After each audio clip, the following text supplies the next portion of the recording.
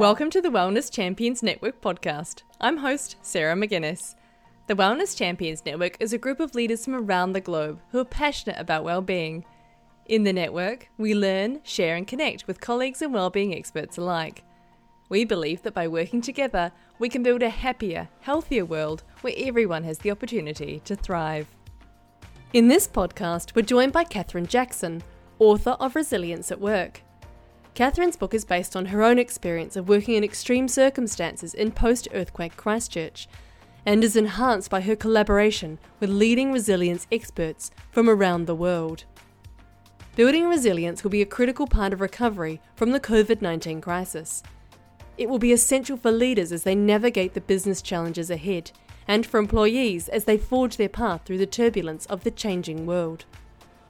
In this interview, Catherine shares the keys to building resilience, based on the findings of her book, and shares what lessons we can take away from the recovery process following the Christchurch earthquakes, knowing that the path ahead will require leadership and a sense of sustained well-being. So welcome. The first thing I wanted to ask you was, what is your definition of resilience? How would you define resilience? Yeah. It's one of those words. I like to think of it as a bit of a Marmite word. People seem to be either really drawn to it as an idea or quite repulsed by it as an idea. So I think, the definition is in my view, is always going to change and adapt depending on the circumstances that you're talking about it in. But I think what it actually boils down to is, how do we handle ourselves when everything goes pear-shaped?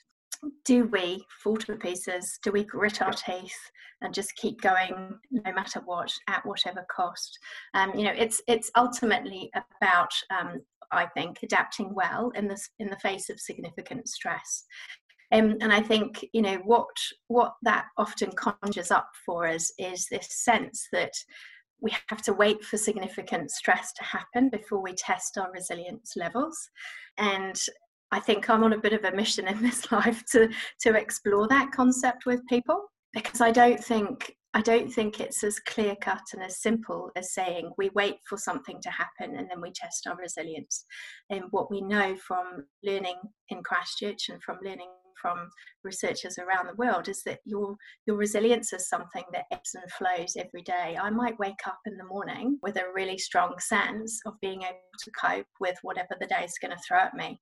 But by lunchtime, I might find that something's happened to me that was unexpected. And so my resilience levels can dip. I might then get home in the evening and find that, something's gone wrong at home. I mean, gosh, I've got an 8-year-old boy. God knows what I'm going to come home to some evenings. So at the end of the day, I think resilience is something that's a very personal concept.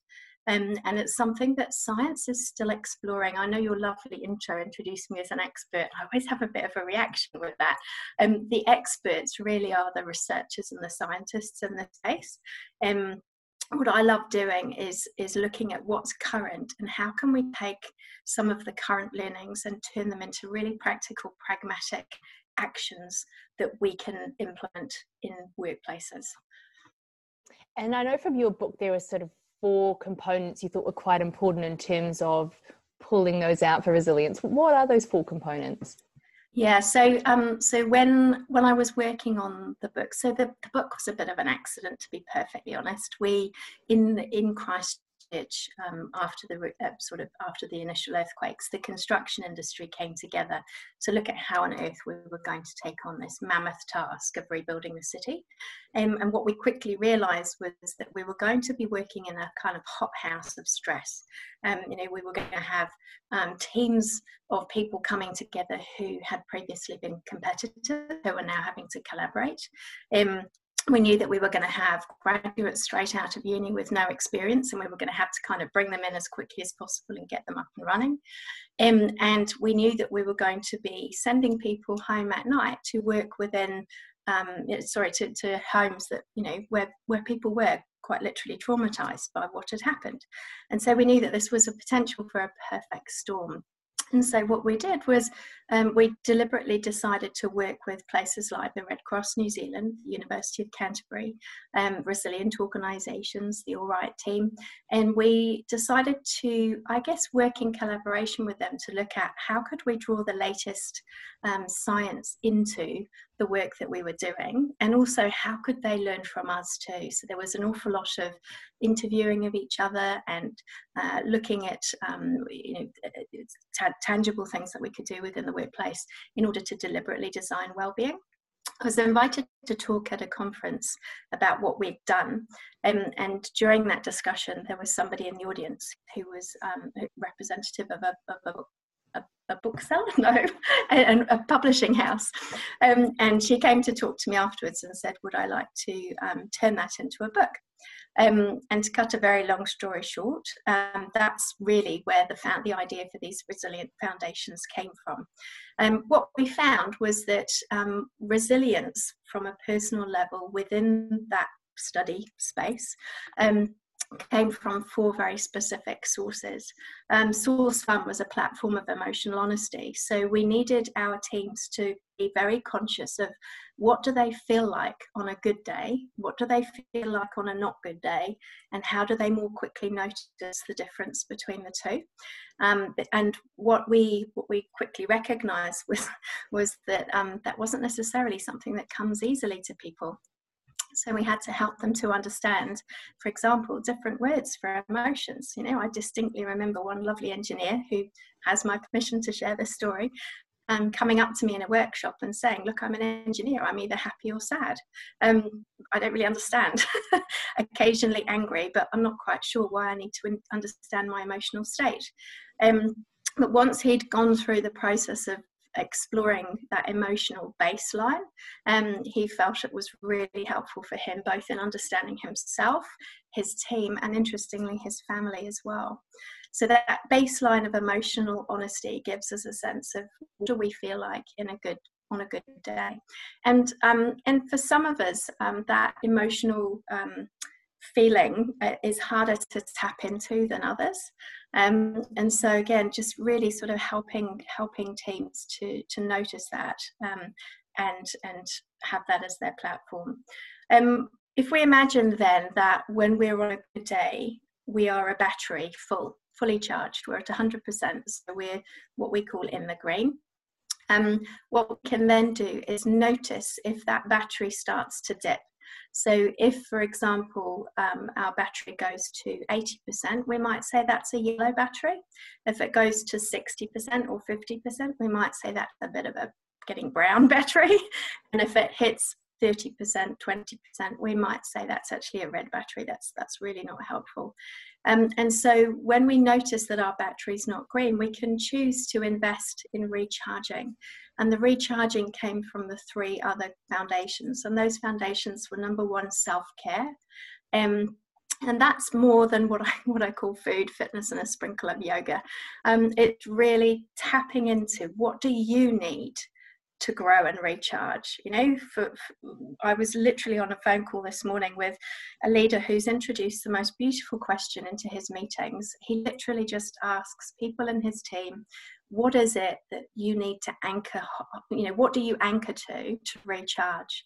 Just one thing. And when he went around the room, he realized that for one person it was running, for another person it was lunch with the kids, for another person it was an early night, and for another person it was going to church. You know, these are all very, very different ways that we can look after ourselves to recharge without giving ourselves extra on our, oh, everybody does yoga, I must do yoga. Everybody colours in, I must colour in. So it's very much about noticing what is right for you, and then how do you see that as a way to actually get back into green, not wait till you hit red and then you've got time to do it. So it's we found it was very, very important to kind of notice that difference. The second way that we can recharge is to look at our connections. So this is the 3rd foundation for resilience. And connections is very much about who do we kind of Who do we hang out with, and how do they help us or harm us? Because the reality is that for some of us in workplaces, we might need to make different choices about whether we're hanging out with people who are refueling us and helping us to get back to feeling good and functioning well, or whether we're hanging out with office dementors, the people in the workplace that just really aren't feeling good and functioning well themselves, and like to kind of take it out on other people. So again, this is a very, very, very high level overview of these foundations.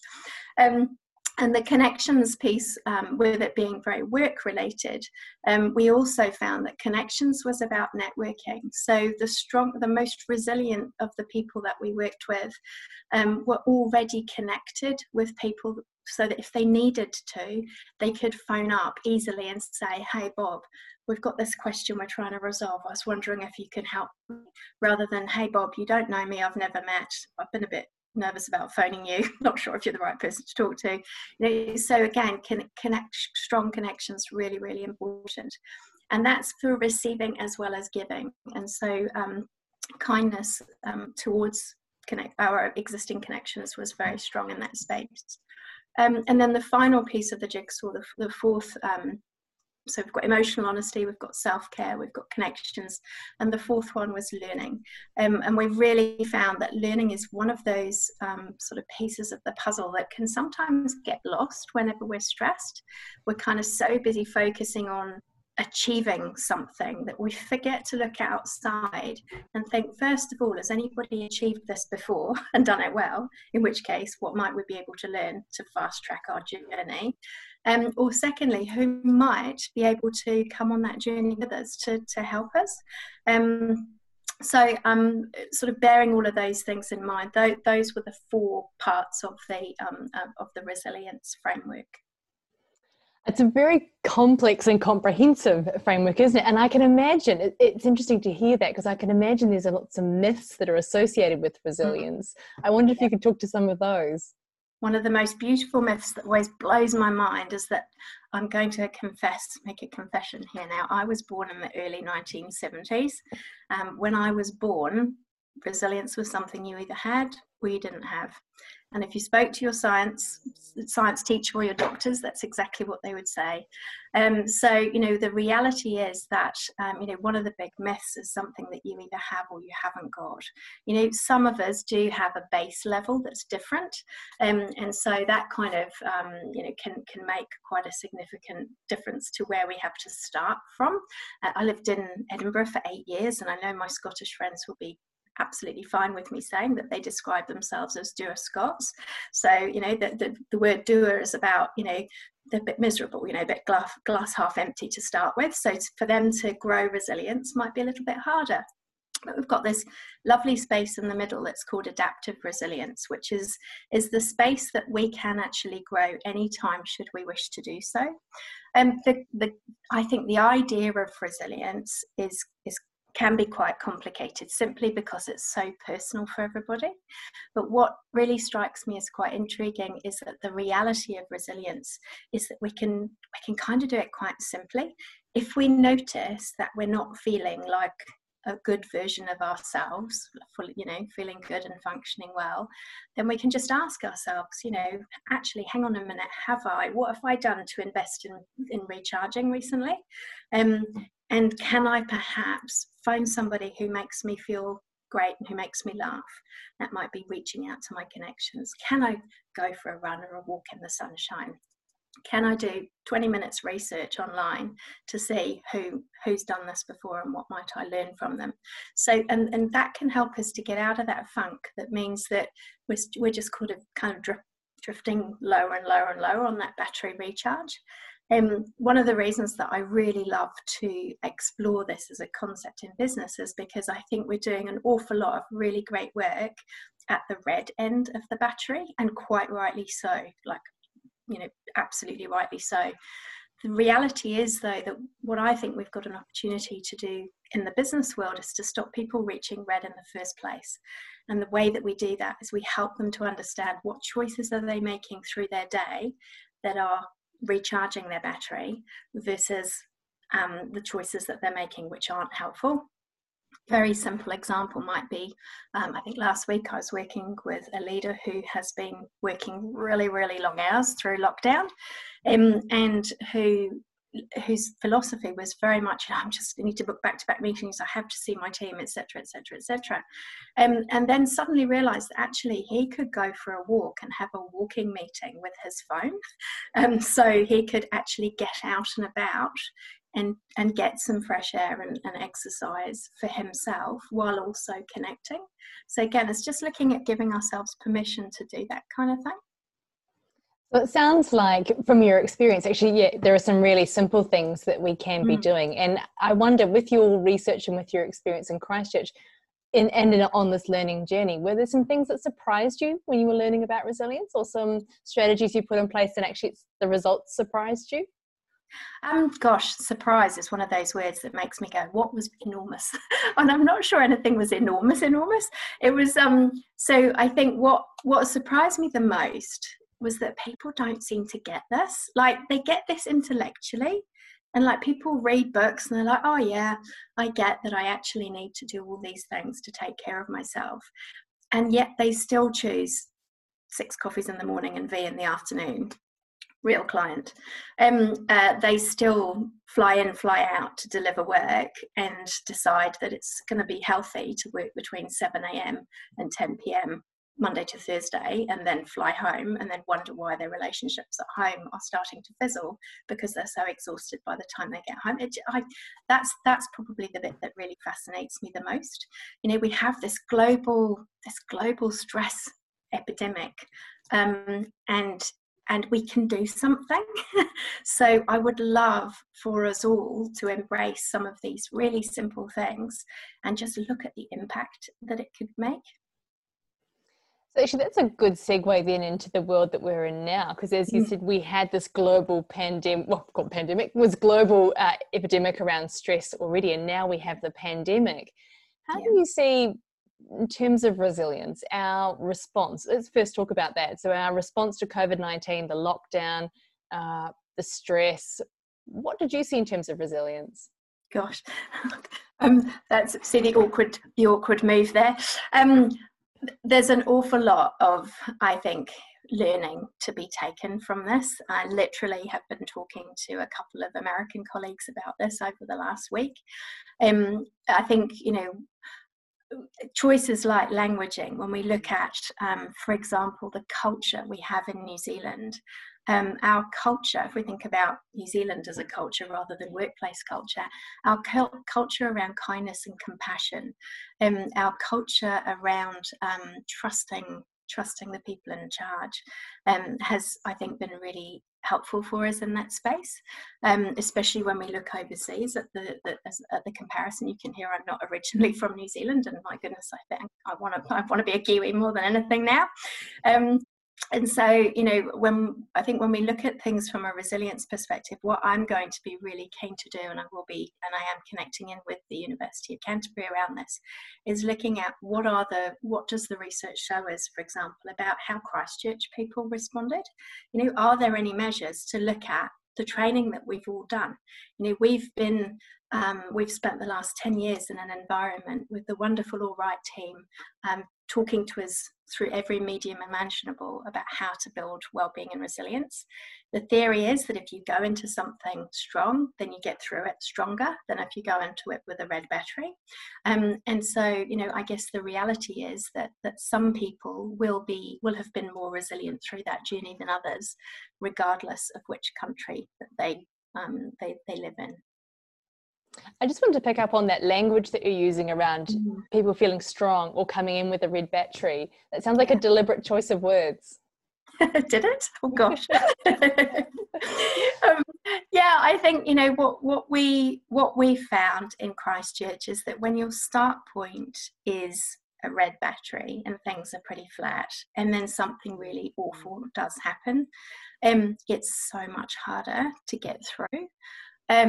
When your start point is a green or yellow battery, and you have more resources, you know what to do to stay strong through that journey, then the chances are, again, I have to be really careful not to make any guarantees, the chances are you can move through hard times much more effectively.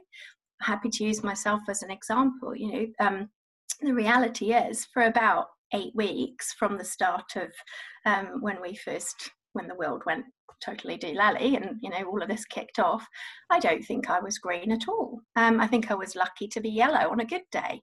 And in fact, there were a couple of days, probably just after we finished launching Kite, when I was exhausted and I didn't even want to get out of bed. I would wake up and think, if I read the news, am I going to find it was all a dream and everything's okay? I had so many arguments with my gorgeous parents who were over in the UK, who were getting such dreadful advice from their government. And that really was heartbreaking and hard for me, because I've always had a really great relationship with them. And so I was working harder than I've ever had to work to stay focusing on the positive, focus on the future, stay hopeful, stay optimistic. And all the time I was thinking, God, if I'm finding this hard, imagine if I'd gone into lockdown without these tools and skills and resources. Imagine if I was locked down with someone who didn't love me and who didn't care for me and wasn't kind to me. Wow, I think it's just been a real eye-opener for us. And I pick up too about that self-awareness. It sounds like that's a really fundamental part of resilience, and that emotional honesty and self-care and understanding what you need. That self-awareness, that understanding self, that opportunity to take that reflection. It's fundamental. So I would certainly see self-awareness as foundational. Self-awareness isn't something that comes easy to people. And that's one of the reasons that within the book, there's all sorts of different exercises. Things like there's an emotions word list that I designed with a counsellor. Now, there's loads of emotions word lists,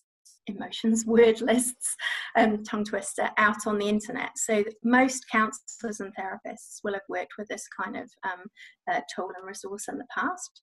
But what is quite intriguing is that there are far more words for negative emotions in our world than there are for positive emotions in our world. And so as a result, when you look at an emotions word list online, you'll find that it's loaded with negative words. And what we also wanted to do was show that negative emotions are perfectly normal. And actually feeling anxiety over lockdown is a completely normal thing to experience. But we wanted to use the emotions table to look at strength of emotions. So feeling paralyzed by fear is less helpful. And as a result, we wanted to look at fear as a core human emotion, for example, and take it from a soft state emotion like curiosity and learning. That's actually a little bit fearful.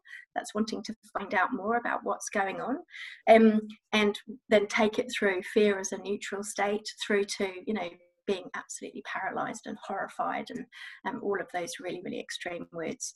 But getting comfortable with talking about feelings isn't something that comes naturally. But having spent 10 years in construction, I am quite confident that people can do it with support and with encouragement and with practical tools and resources to get them there. And if we could pick up on that, what were some of the strategies that you got to? I'm thinking of that engineer again who had the black and the white. Totally. So we did lots of workshopping, as you might imagine. There was a team of coaches that supported leaders, and so it was very much a kind of a dual factor approach. So looking at how do we help, how do we share information with everybody, and I think that's one thing that within the world of work we sometimes kind of, I've noticed that we do a lot of training for leaders, and I worry that what that does in the wellbeing space is it takes leaders who are usually often the most stressed of everybody, because they've kind of got the people at the top and the people underneath that they're trying to kind of somehow kind of pull together, and then it makes them responsible for knowing the emotional intelligence type stuff. It's really important that they have it, because obviously the person that's leading you has, you know, one of the biggest impacts on your sense of well-being at work, because it's who you're talking to every day, who makes you feel heard, who listens to you, who guides and supports you. But the reality is that we found that by making training available for everybody, there was a shared experience and a shared language, and it meant that leaders could then reinforce the learning in team events or in team conversations or one-to-ones. So we had, you know, we went from, I'm just trying to think on my feet because it was 10 years ago now, really, but yeah, things like, you know, group workshops where we put everybody through emotional awareness workshops and learning about how to articulate talk about big emotions, that kind of stuff, recognize emotional state in other people. And you know, you don't have to, you know, we're not all turning into clinical psychologists because that would be completely irresponsible, but just noticing that, for example, Sarah is normally really talkative in meetings and loves sharing ideas, but the last couple of meetings she's just been really quite quiet. What might I like to say to Sarah or notice with Sarah to let her know that I've seen her, I've heard her, and I'm here if she wants to talk? So that kind of stuff. So we had that approach. We had a whole team of people trained in much deeper skills. So we went through psychological first aid training with the New Zealand Red Cross. We also had one-to-one meetings. So some organisations, one I think used to call it the oil check or something. So it was a very, you know, very strong kind of alliance with construction, and so they check their oil regularly in their machinery. So can we check the oil levels in our people? And it was all very much a well-being check-in to find out how people were doing. Sounds really comprehensive and quite an interesting way of trying to get these topics that might feel quite foreign into an industry and trying to get them to become normal. And again, I'm thinking about that language that you're using to the oil. That's such a great metaphor. Yeah, absolutely. I work with the dairy industry as well, and they've really embraced the concept of the 4 foundations, but they call them tankers. And so they look at how full is your tanker in each of these 4 foundations. You know, what have you done to invest in your tanker, or are you just taking out from your tanker constantly? In which case, no wonder you feel frazzled. So yeah, it's been it's quite a cool kind of, it's quite a neat analogy to kind of adapt to whatever industry you're in. That's quite clever. So as long as you have the foundations at the bottom, you can use communication to make it accessible for everybody. Yeah, totally. And you know, so we haven't talked about this bit, but the Let's Talk stuff that I've just put together, which I'm still finding my way through, but I'm delighted that we've got a North Island council that's decided that they want to take this forward and train their HR team.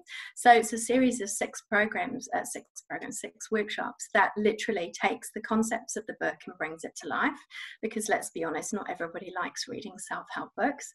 And the reason that it's called Let's Talk Resilience at Work is because of the fact that you know, I think there's an opportunity for us to really get more comfortable at talking about this stuff, use as a coaching approach, so people get to explore some of the things that we're all talking about today and make them real for themselves, and then gives sort of managers and leaders some questions to use to embed some of the learning within their teams. Fantastic. And I wanted to pick up now, again, coming back to the COVID environment. Yeah. What lessons can we learn from Christchurch that we could be putting in place now? Yeah, lessons from Christchurch. Gosh, where do we start? So I think, you know, one of the biggest things that I was reflecting on before I came on this call was, it sounds really cliche, but the marathon, not the sprint. You know, the reality is that what the science found from Christchurch was that we will find we'll have well-being waves, and so, you know, during lockdown you will have noticed people within your teams behaving in different ways. Some of them might have gone a little bit manic and a little bit kind of action focused. Some of them might have completely withdrawn. Some of them might have frozen. Some of them might have sort of roll their sleeves up and gone, right, okay, we've got this. You know, these are all very, very different responses. In fact, I work with a North Island DHB who's come up with this concept of COVID personalities, and they're using kind of COVID personalities as a kind of conversation piece, and they're making it fun to then use it as a launch pad to say, look, we've all had this really super stressful experience, and we've all realised that actually well-being is slightly more than whether we eat apples and go for a run every now and then. And so they're kind of using this as a platform to say which of these personalities can you identify with, and how do we help you all going forwards. So yeah, what that would be certainly one of the recommendations. Another recommendation would be to expect strength. I think one of the things that we really learned from Christchurch was that not everyone falls to pieces and becomes a bimbling mess after an event like this. Post-traumatic growth is a thing, and so, you know, we can expect some people in our team to grow stronger, to come back from lockdown with ideas for things that they'd like to do more or less or move into, and so how can we as wellbeing practitioners support either the HR teams or the leaders or whoever our customers are? How can we support them in nurturing what people, the version of people that comes back to work? Same message over and over. So yes, so that's another learning. Can seem a little bit boring sometimes to think, you know, but we've told people that that's the EAP number. We've told people that they need to, you know, take time out at lunch. We've told people that they need to go home when it's home time and take a holiday. You know, but tell them and tell them and tell them again and tell them in different ways. Talk to the people that aren't doing it to find out what's stopping them, so that way, if there are blocks in the organisation that we're not aware of, we can find out from people who are not doing the things that we'd like them to do. And the final message was to look at how we reinforce messages of success and hope within our business. So some of the most successful organisations that I worked with during that time, and by success I'm defining that as with people working there who were thriving, psychologically thriving. They were largely organisations that focused on sharing thank you messages from customers, took their employees out to look at the impact of the rebuild work that was being done. You know, so really focusing on the positive stuff, because by golly, we're going to get plenty of negative stuff from the press, from the media, from our brains. So how can we start to override that? And one of the things I'm picking up from there, it almost sounds like having a plan in place would be a communications plan perhaps, or just making sure we pick up on those important points. Yeah, totally. The comms teams are the ones that are usually hugely skilled in this space and who can help us. If you're lucky enough to work within an organisation that has a comms team, I would suggest, yes, absolutely, get in touch with them and help them to help you to pull together a plan that covers every spectrum of that battery. You know, what's our plan for the red people? You know, where can they go for help? How do we want leaders to support them? What's our plan for the orange, for the yellow or the brown people? What's our plan for the green people? How are we going to continue to notice them so that they don't just sort of burn out? Because again, that is another, I guess, learning, was that about 15 to 18 months after significant events in Christchurch, we saw another wave of wellbeing issues. So it's very much about tapping into places like the Mental Health Foundation, who have got all of this research, and looking at what's our plan. Let's put together a 6-month plan, a 12-month plan, and a 2-year plan for the people who are in each of those, I'm going to say colour zones, but I don't really want to say that because it's a bit kind of boxy. I think it is a useful framework, isn't it, to come back to and kind of think, where am I, and knowing that each is a transient space. It's not you are this or you are that, it's I'm at that point at this point in time. Yeah And picking up on I was going to pick up on the that expect strength. I thought that was such a great take home message as well. I wonder if you could talk a bit more to that. Yeah, so I think the expect strength thing is that I keep saying what we learned in Christchurch, and that sounds hugely grand and sounds like I'm kind of representing the city, which I'm not. But from my work and my research, my client base, which includes researchers and academics in the city, what was fascinating was this realization that we are stronger than we think we are. And it's when we're put under significant stress and pressure that we realize just how much we can navigate. And I'm not even saying like tolerate or put up with, but actually navigate doesn't have to be all horrible. And so, you know, what we really noticed was that, you know, the unprecedented levels of kindness, of compassion, of, you know, reaching out to support each other, unbelievable pride. You know, these are all none of these are words that I would associate with somebody who was suffering from clinical distress. Obviously, I'm not diagnosing anybody, but it was very much about noticing that we're hardwired with our brain's negative bias. We're hardwired to focus on the people that aren't doing well. But actually, there will be people that come through this and who really surprise you with what they step up to achieve. And so can we make it our business to somehow notice them as well and recognize them, so that we're looking, I don't mean recognize financially or anything like that, but I mean, you know, what can we do to really encourage and nurture and celebrate people who come through this with strength, and while also recognizing that we don't want to polarize people. You know, you're red, therefore, you know, that's your plan. You're green, therefore that's your plan. So it's kind of like, how do we, and I think this is the philosophical question for us to reflect on, how do we, with our well-being cultures that we all have in our organization, how do we just notice people, nudge people who are, you know, not quite green, and then look at those who need help. So that notice, nudge, and need help can be quite a good analogy to work with.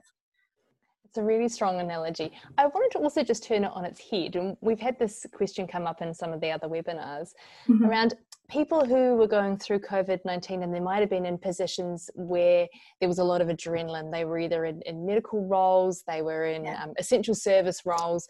And for a lot of them, it was perhaps a career-defining moment because their skills were drawn on and they were putting a huge amount of energy. So for them, there's this part of a come down now, if you like, you know, stepping away from that. I know in New Zealand, perhaps in other parts of the world, they're not there yet, but in terms of resilience, what does that look like now for them? I think it really does depend on the person.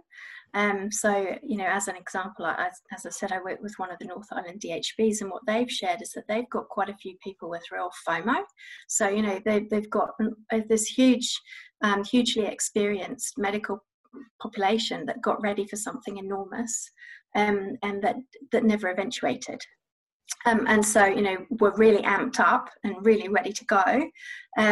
But because we didn't, thankfully, experience the horror that some other countries in the world have experienced, the people within those medical teams weren't able to use the skills that they have, you know, really wanted to draw on. So I don't think there's a one-size-fits-all answer for that, Sarah. I would just come back to the battery analogy. You know, noticing who in your team is performing and how are they performing. You know, the clues are in the feeling good and functioning well. You know, is somebody who normally does a great job not doing a great job anymore, or vice versa, or is somebody who normally presents one way presenting in a different way, and what conversations do we need to have with them? And thinking about the group here and them leaving today and thinking, right, well, resilience is probably something we need to work on in our business. And you've given us lots of amazing tips and strategies along the way, but are there perhaps 2 or 3 points that you would want to share with the group around, you know, what to do next? What I like to talk about is the 3 E's of resilience. So whenever we're looking at resilience as a concept within organisation, E1 is evidence. So what evidence do we have within our organisation of existing wellbeing and resilience? So this is looking at data. So things like sickness records, absence records, holiday records, performance records. You know, what evidence do I have within my organisation that causes me to think that we need to do something with well-being? Because the reality is that you are already doing well-being and you are already doing resilience. So starting to look at the data to see what that's showing you about how you're doing it can be a good starter. The next E is empower. So how can you empower your teams to actually know more about the science of well-being and resilience, so that when they have a stressful day, they don't just go home and reach for the chocolate and the wine and binge watch Netflix. I know I've done that plenty of times, and I hadn't realised just what a addictive and unhelpful strategy it was. And then the third E is about embedding. What are we doing in our organisation to embed wellbeing conversations, embed wellbeing measures and reporting? So if we can think about those three E's, I think that can be quite a helpful kind of take home. Because one of the fun things was that I've had conversations with people in the past that, you know, they want the way to do what's the way to do wellbeing? How do I do wellbeing? And the reality is, that's like saying, can we all have the same vision statement, the same mission statement, the same culture in workplaces? It's not possible. Your culture dictates your well-being already. So by looking at the measures you have, that'll help you to reflect on how is our culture helping or harming our existing well-being strategy, and then what can we do to help people understand looking after themselves, while also looking at ways to embed it into the conversations that we have at work. So I had one more question for you, Catherine, which is our favourite one that comes up every time, which is, if people are thinking, great, that sounds really good, and I want to go away and do those three E's, I like the three E's, but I want to get my leaders on board and they're still trying to understand what this whole well-being piece is. Yeah. What strategies would you suggest for them? What strategies? That's a really tricky one, because I think leaders themselves, if you think about it, are often the barometer of well-being within organisations. I've got this theory that I've never tested, that stress trickles down. And I do think that, you know, if you've got a leadership group, the best way is kind of thinking about divide and conquer. So look within that group as to who actually understands some of these ideas, and gets that well-being is an important thing to consider, and how can you use them and leverage them to talk to the others. You may find that you need to really personalize things and start with teams that really buy into this idea, because what will soon happen is that other teams will look at that team and think, hang on a minute, how come they seem like they're enjoying work more, or they're more productive, or their absence rates are changing and shifting, and they seem to be performing better at work. I think the reality is that some organisations, I've worked within some organisations, and I've actually walked away from the organisations because, you know, the organisation has said to me, look, we really want to embed a wellbeing culture, but the reality is, you know, that they are taskmasters. You know, they don't, you know, they work around the world. They demand that people, take calls all hours. You know, just quite hideous cultures that actually really shocked and surprised me in New Zealand and in, you know, 2020. But they exist. And so I think the reality is, for some organisations, wellbeing is going to be a much, much harder ask than for other organisations. And that's very much driven from the top. Really interesting. And I was picking up, so it sounds like having a sponsor leader within the executive team, or whoever is at the top, is a useful way to start engaging with that group. Absolutely. At least that's the latest that I can come up with. You know, where I look at organisations that have introduced wellbeing programs most successfully, it has been with full support from the top, and not just stand up and saying, yes, wellbeing is really important to us, people are our prized possession, and you know, all that stuff, but actually sharing stories of wellbeing, actually walking their talk, actually going and talking to people, and celebrating success and challenging behaviours that are not helpful of wellbeing. You know, I've sat in a meeting, literally in an organisation that was, you know, they were looking at their high performers, and they were doing their annual review where they look at who we're promoting, and they were having conversations like, you know, Bob always works really late, works loads of weekends, really committed to the firm, let's promote him. And I'm like, okay, so let's correlate this with your wellbeing program, which is about boundary management, about looking after ourselves. You're saying that's important, and you're promoting a very different kind of behaviour. I get that it's not that simple, but that's a very simple example of where I've seen well-being programs undermined by leadership decisions. It's that important walk the talk, isn't it? It has to, as you said, has to start from the top and have leaders role model what that looks like. And I guess almost the parting thought might be, now for leaders in terms of resilience and picking up on those 4 points you talked about earlier, the emotional honesty, the self-care, the connection and learning. If leaders could demonstrate what that looked like now, that would be pretty powerful for those organizations and how they recover. That would be amazing. And, my background was in the engagement space. We used to do a lot of work in engagement. And it was one of the reasons I found myself in well-being was because I felt that was a piece of the jigsaw that was missing. Organizations really do mostly get engagement, and the fact that when you've got engaged employees, your productivity is higher, so that impacts the bottom line. Great, we've got some ROI. But one of the interesting things is that I started to notice that some of the most engaged people in workplaces were actually not feeling good and functioning well. As a result, I saw there's an opportunity for us to look at what part does well-being play in supporting engagement, because I think well-being is one of the kind of silver bullets, I guess, for engagement. And one of the silver bullets for well-being is leaders that listen, that care, that actually want to lead through tough times rather than just when it's kind of cruisy. Leaders who are comfortable at sharing feedback in a positive, strength-focused, supportive way.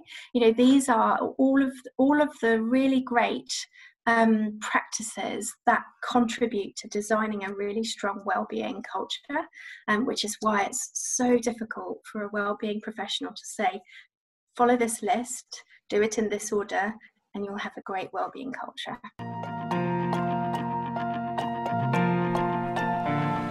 Thanks again for listening today. It's been great to have you along. If you're keen to join the Wellness Champions Network, head along to myhealthrevolution.co.nz and follow the links to subscribe. If you're in the network, thanks again, and we look forward to catching up with you really soon.